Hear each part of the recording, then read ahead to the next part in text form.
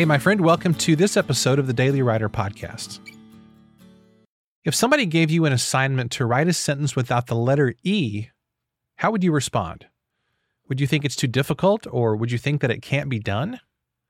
What about writing a whole paragraph, a whole scene, or even a whole book chapter without the letter E?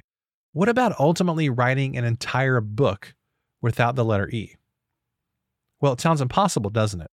After all, the letter E is the most common letter in the English language. How could you possibly write a whole book without the letter E? It simply can't be done.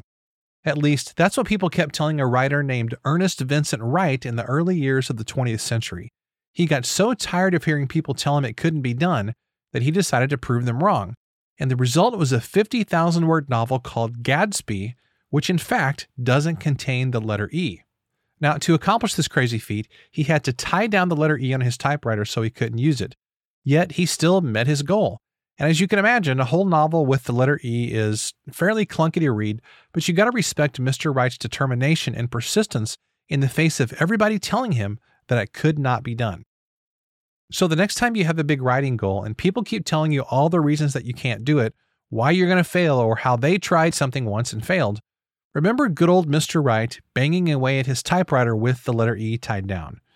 Now, unfortunately, Mr. Wright died in 1939, the same year that his novel was published, so he didn't get to enjoy his success for very long, but he died knowing that he reached his goal, which is not a bad way to go. Here's today's question.